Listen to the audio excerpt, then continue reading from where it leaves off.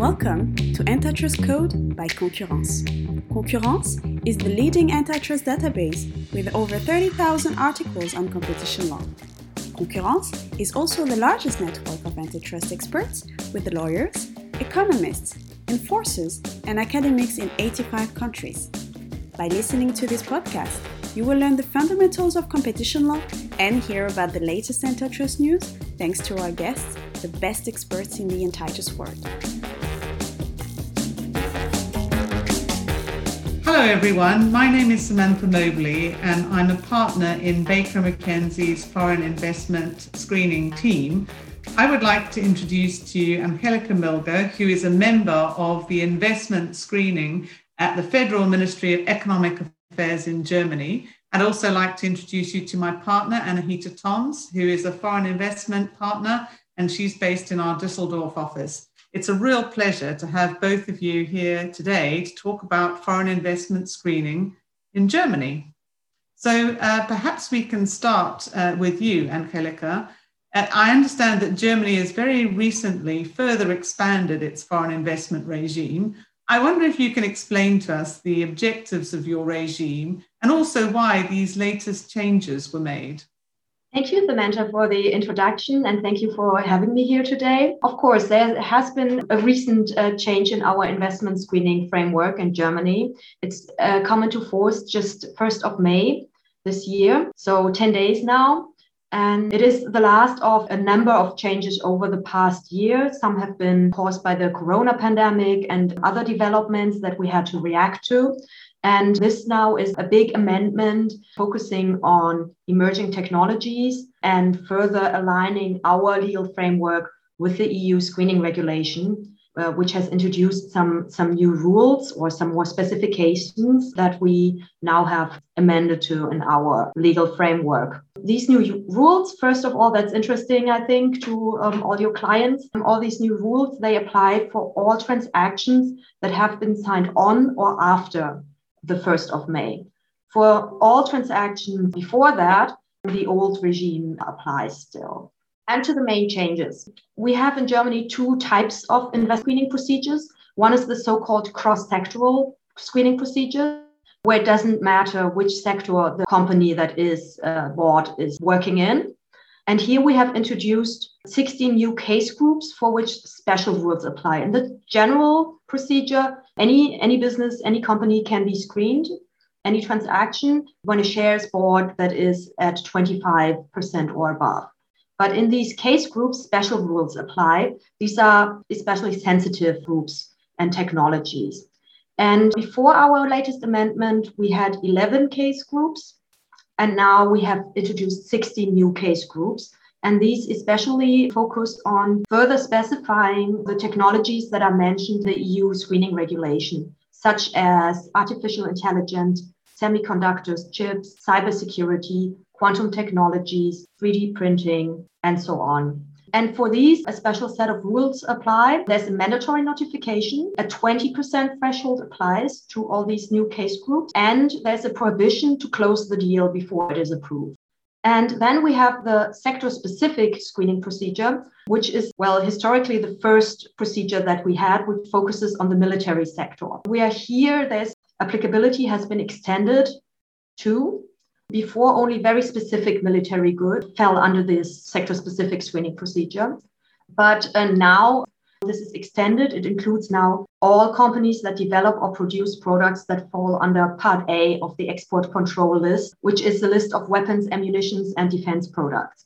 And here also, there's a mandatory notification. A 10% threshold applies, and there's a prohibition to close the deal before it is approved. This is like the heart of this newest amendment of our screening framework. And there's a lot of other things that we have done, which I would head under legal housekeeping. Our framework has been established in 2004, so there is quite some things that develop that go differently or things that don't fit anymore. And so we've done a lot of that too. And I think that will make it much easier for us and for the lawyers to actually apply this framework.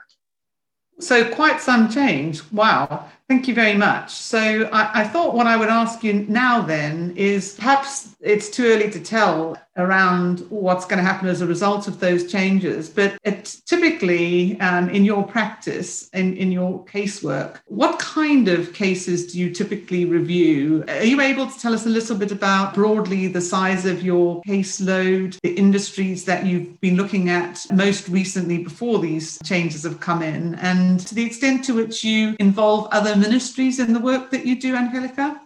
Yes, I have, of course, anticipated this and prepared some facts and figures with regard to German investment screening. The first notable fact is that we see a steady increase in cases in the past years. In 2018, we had 78 screening cases, 2019, 106, and in 2020, 160, and 2021 so far, 100. So there's quite the steep increase, and without our latest amendment. So we are expecting that there may be another significant rise this year.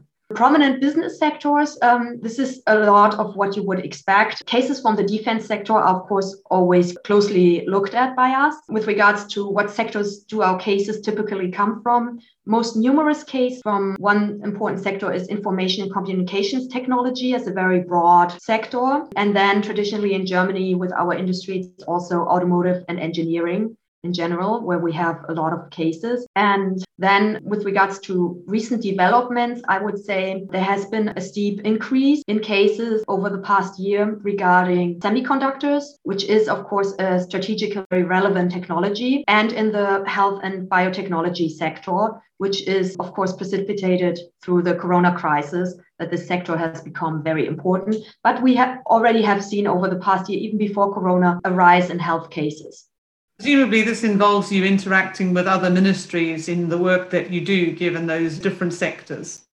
Yes, exactly. The German FDI screening follows an interagency approach, as do most international FDI screening regimes. Federal Ministry for Economic Affairs, where I work, is responsible for the procedure as a whole and has to decide which other ministries and agencies are affected in a specific case and to involve these. This is, of course, as you just implied, the technical expertise for assessing a technology, a specific product, a service of a target company, and also the market environment, which is also very relevant to our screening to see if one company, are there alternative suppliers, for example, for a service. This is outside the expertise of my ministry in a lot of cases. We, of course, involve other divisions in our ministry too, but we need the expertise of other ministries, for example, in the health sector, of course, the Ministry of Health. But there are, of course, ministries that are across cases involved on a regular basis, such as our Foreign Office, the Ministry of the Interior, and the Ministry of Defense. Thank you very much, Angelica. So maybe, Anahita, I can turn to you. I mean, this all seems to me, this is all becoming a bit of a tightened framework, perhaps a bit more complexity. I wonder if in your work, you're seeing an increase in the number of deals that need to be notified. And, when it's not a mandatory notification, as it seems to be the case moving forward increasingly, how do you decide whether to approach Angelica's team? Sure. Yes, we see a rise in the number of deals which need to be notified and which we actually notify, as Angelica noted, in the numbers that she has shown. And this is actually in various sectors, but also in our work, particularly the health sector. And also, as Angelica knows, I have submitted more filings, in fact, in the past 12 months than in the 3 years before. So even if you compare it over the years, I have been clearly seeing a rise. And to your second question, when deciding to approach the ministry on a voluntarily basis, our decision actually takes into account various factors, including the product portfolio, which is really key, the customer base, particularly whether there are any governmental authorities who are customers of the target. But after looking at the risk profile, it is also a question whether our client is willing to take the risk of not having legal certainty in the next 5 years, which is actually the period of time during which the transaction may be reviewed. Yeah, that's quite a long time to be dealing with uncertainty. And Anahita, if I can also ask you, I mean, as you know, the EU adopted a framework regulation last October, which coordinates foreign investment screening across EU member states. And that requires consultation between countries in relation to cases, across Europe, but also notified in Germany. So how has that affected your work in practice, Anahita? So as a first step, we of course had to review how this new EU framework regulation affected our own German filings.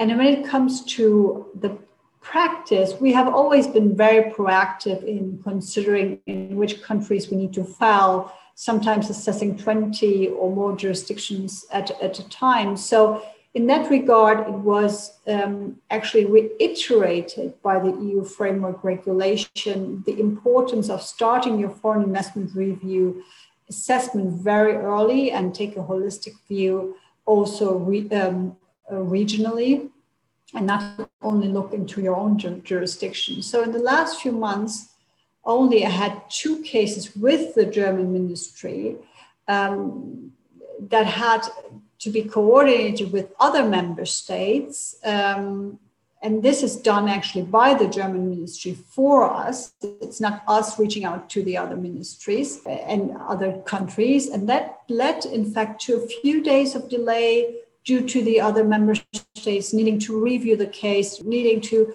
comment on it, and bringing that back to the German ministry. And I think that it's fair to say that a few days, as you know, Sam, is bearable in a deal context. But it is key that we continue to have this excellent collaboration and transparency with the German ministry that we have so far, because it's really key to have legal certainty as soon as possible in a transaction. And, of course, we all have a common goal, which is to keep Germany as one of the most attractive countries to invest in. So we really need that certainty early on.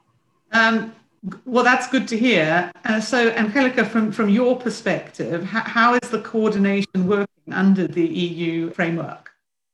Well, I would say that we are very happy with the EU screening regulation and with the start of the cooperation mechanism. As you may know, together with Italy and France, Germany actually initiated this EU screening regulation.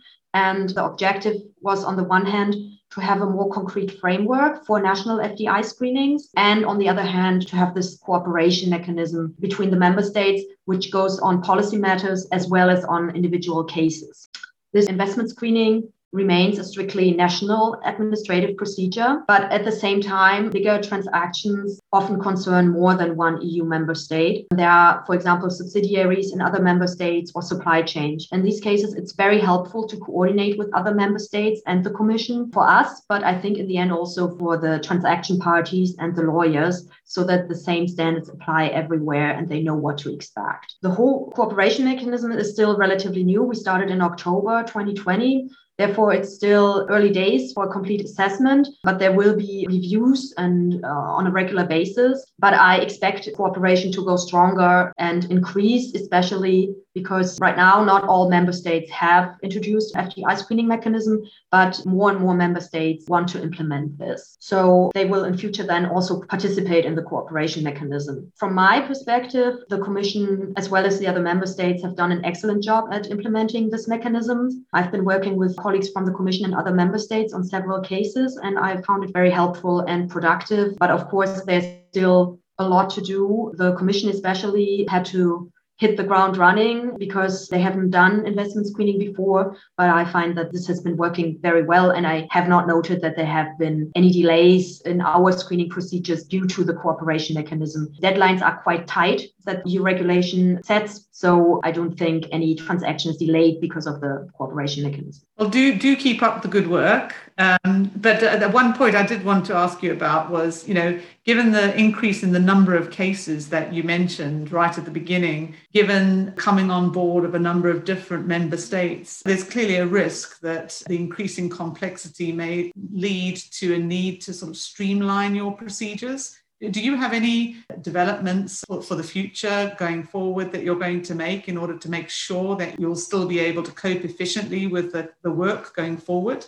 Yes, we are currently working on that. Also, there's a need to streamline procedures more, but there's also the higher the case number is, the more it is possible to actually do digitizing, have a more streamlined approach. So indeed, we're working at the moment on the digitization of our investment screening procedure. We expect the caseload to increase much more, and this will be instrumental in handling this caseload. So our goal is to implement an online system where applicants ideally would be able to do the administration online through a portal, and they can register and securely identify themselves, and then they could handle the whole procedure from there, file their notification. We could then, through the same channel, securely request further information. They could upload further documents and information for us. And in the end, hopefully, it would be then even possible to also safely transmit the approval through this channel, so that it's hopefully an integrated approach. But that is what we're currently working on, and we are hoping that we could switch to this by the end of the year, the beginning of next year. But as always with these technical implementations, it is much more difficult in practice than as a layman one would expect beforehand. So, but the first step is already on the way. Within the next weeks, we will introduce an electronic form that can be automatically transmitted to our database. So that is the first step. And then we will review also how the relevant stakeholders, such as the lawyers and the transaction parties, view this. They have further suggestions to make this even better. And then hopefully we can implement this in our online procedure. Sounds great. I note from the UK perspective that our new regime is going to be digital in the way that you've described, sort of right from the start. So that's clearly the right direction of travel. Anahita, any other suggestions you've got for the system as it moves forward? So first of all, I very much welcome this approach, and the German ministry has invited some private practitioners who regularly file submissions to enter into a discussion, and I welcome this outreach as well. I really commend the German ministry for taking that approach. What I would actually like to see is that, first of all, that any updates are also sent via email, so that you don't have to enter the portal always to see whether there has been a change. We know that way of approach with other ministries, and that works quite well. So you're notified via email at the same time as the portal is updated. And, later on, I would also like to see status updates published on that portal. So this would create transparency, and we would not need to bother the ministry all the time with simple update calls. Great, perfect. Okay, I've just one or two more questions left. So, Angelika, I just wanted to ask you about coordination with foreign investment authorities beyond the EU. So I know Germany is part of the G7. Do you have interactions with, for example, the new UK ISU, US CFIUS, Australian FIRB? Yes, of course, we have international formats where we exchange on policies. We have to make a distinction there. With regards to individual screening cases, we only share information on a case-specific basis within the EU cooperation mechanism, because these information are sensitive. They contain business and trade secrets of the companies and also are considered insider information. So we need a legal basis for sharing this kind of information, which we have with EU screening regulation and now with our national implementation. But outside this, we do not share information on individual screening cases. But of course, there is quite the extensive exchange with other investment screening units across the world on policy matters, such as updates on legal frameworks, best practices in FDI screening. And this is very helpful for us because FDI screening faces the same challenges across the world. So buzzwords that I already mentioned, emerging technologies, this is something that everyone has to deal with and has to find a way. How do we, on the one hand, catch all the cases that we want to catch, but on the other hand, not do it so that all business sectors and industries suddenly have to mandatory notify us of their filings, because this would burden the economy, but it would also overload our system.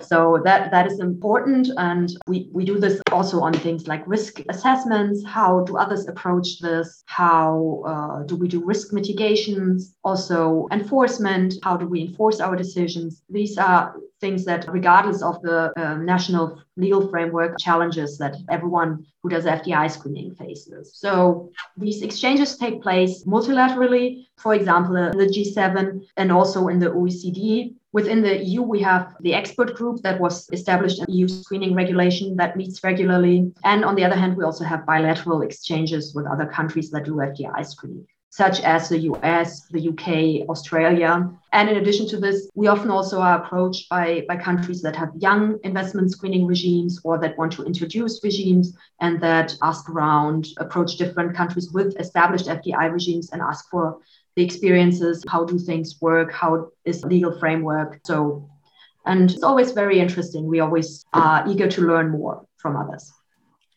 And I'm sure others are eager to learn from you as well. So that's been fascinating. I'm just going to ask each of you if you've got any sort of final thoughts or remarks. Perhaps Anahita first. Thank you, Sam. No, I think that the elaborate German Foreign Investment Review assessments have been, very challenging for some clients of ours. So it's very much important that, you start your analysis early on, you collaborate with the competent authorities and strategize very early on with your colleagues to make sure that in all relevant jurisdictions you make the filings so that you are highly efficient and effective. Thank you. Angelica, you have the last word. Thank you so much. Maybe just this. Yeah, FDI screening is a very interesting and dynamic field of work, and I'm very happy to be part of it. And I think that the work with the investors, the target companies and their representatives, so lawyers such as Anahita, is very productive and cooperative. This helps find solutions, good solutions for everyone in difficult cases. And I hope we can keep up and deepen this spirit of cooperation. Thank you so much for having me here today. It was very interesting, and I would be happy to do this again sometime. Well, that's wonderful. Thank you both very much indeed for your views and spending time with me today. You listened to an episode of Antitrust Code by Concurrence. If you want to read more about this topic, check the Concurrence website where you can find all relevant articles. Follow us on Twitter @CompetitionLaws and join the Concurrence group on LinkedIn to receive updates on our next podcast.